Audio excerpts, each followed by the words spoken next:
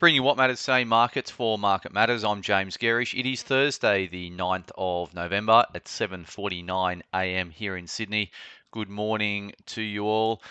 Stocks had a fairly flat session over in US market. Indeed, the S&P was actually flat on the session. The Dow fell 23 points.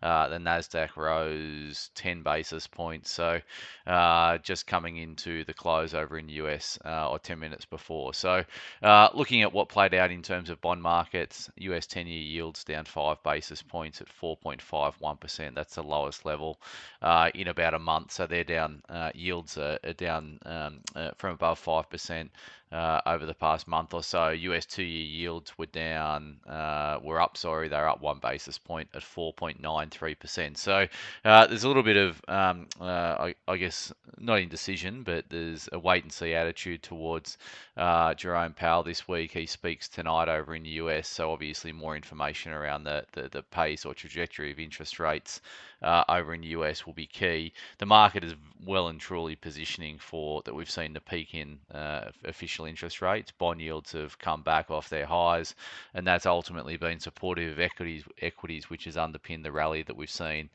in the last couple of weeks. That rally is pausing at the moment, so some consolidation is to be expected, and that's what we've seen in the last couple of sessions.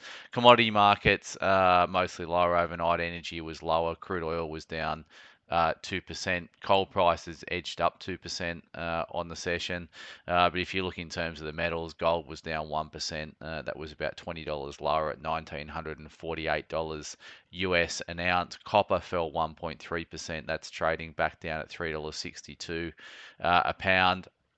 Iron ore was up about 1% in Asian trade yesterday. It's now pushing up into the mid 120s in terms of iron ore. And then looking at the ETFs we track in the US market overnight, so lithium stocks were down 1.08%, copper stocks fell 2.7%, uraniums fell 2.17%, and golds over in Canada were down 2.63%. So commodities, like it was in our market yesterday, commodities got hit again overnight.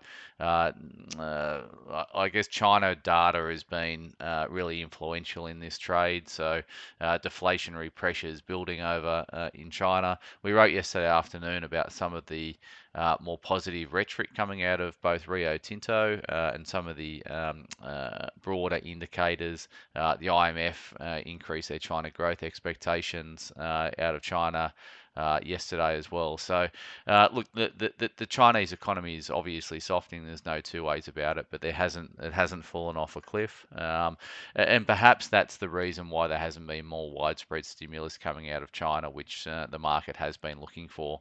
Looking at US dollar index, up a little bit on the session, but not materially so. So 105 spot 54 in terms of the US dollar index, and the Aussie dollar's back testing 64 US cents. It's just a tick above that at 64 spot 04 at time of recording. BHP over in the US was down 0.5%, but the currency was lower, so expect a reasonably flat open in terms of BHP when trading kicks off here this morning.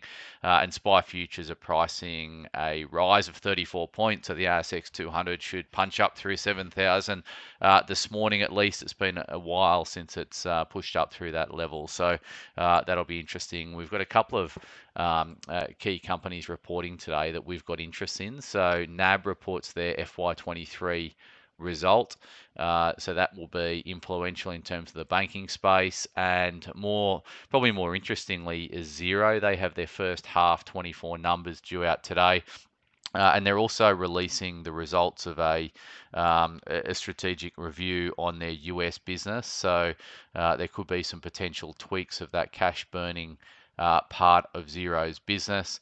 That will be a really interesting update from Xero, potentially really influential in terms of the share price from here. So we own both of those stocks in our flagship growth portfolio.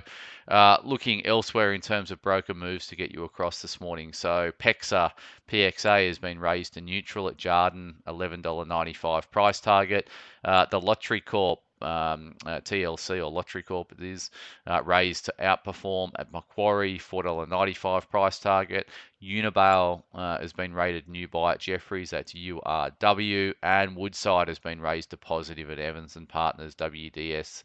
Woodside's obviously been under pressure. They held a strategy day yesterday, which we covered in the afternoon note yesterday. Looking in terms of earnings, I mentioned NAB, I mentioned Xero. We've also got Orica out with results today, and we've got a bunch of AGMs today as well. So I'll just get you across some of the main ones. Maya,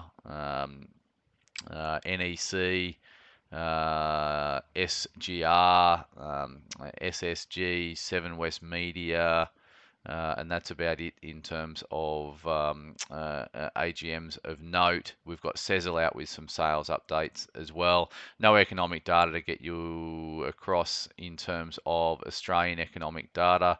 There's a bit coming out of New Zealand, but nothing of note here in Australia. In terms of the Market Matters report this morning, so we're going to look at the sectors that we want to be involved in if bond yields have peaked. So that'll be an interesting report, driven largely by the macroeconomic environment that we now foresee into the back end of calendar 23 and the first half of calendar 24.